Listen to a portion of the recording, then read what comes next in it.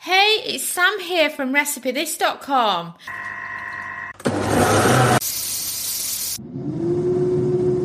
And we've beeped. I wonder what we're cooking today using our kitchen gadgets. Today's recipe is for air fryer frozen chicken pot pie.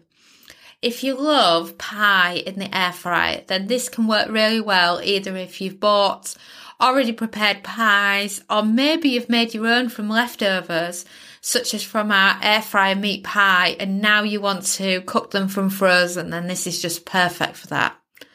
So you can use any sort of size or shape, but also note that the taller they are, the longer it will take to get them piping hot in the middle. I recommend you follow our time and temp as a guide and then adjust depending on your air fryer, because of course some air fryers are more powerful than others and some air fryers are not as good as others. For example, the most powerful air fryer on the market is the Philips Air Fry Double XL. It's so powerful. I don't use it on recipes on Recipe This because I find that if I did, the cook times of it would be so much different compared to the average air fryer user. So I felt it was unfair to use those. So that's why we don't feature that particular air fryer. So just keep that in mind and keep checking the internal time and temp. So you want to start off by cracking an egg into a small bowl or a ramekin, beating it with a fork and then adding a little bit of salt and pepper, as this will then create an egg wash that you can brush over your frozen pies to give it that lovely golden glow.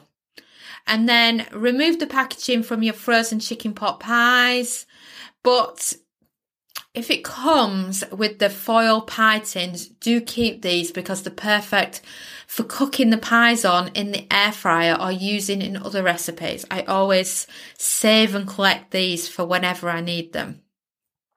And then, of course, brush the top of the pies with egg wash and then place the frozen pies into the air fryer basket. Or if you're using the air fryer oven, you can use the second shelf down from the top. And then, this depends on the shape of your pies. If your pies are not that deep, then we recommend 18 minutes at 160 Celsius, which is 320 Fahrenheit, followed by a further 2 minutes at 200 Celsius, 400 Fahrenheit. But for the deeper ones, we've found that 20 minutes universal cook time of 180 Celsius, 360 Fahrenheit does the best job. And then, of course, double check that it's piping hot in the centre and then serve with your favourite pie sides. Which can I recommend? Some Instant Pot no drain mashed potatoes for that, because it's just so yummy to have pie and mash. And then, of course, you can get the printable recipe card and see the pictures of the pie size we used by searching chicken pot pie over at RecipeThis.com. So thanks for listening, and I'm so pleased to be able to say that now our air fryer cookbook is available on pre-order.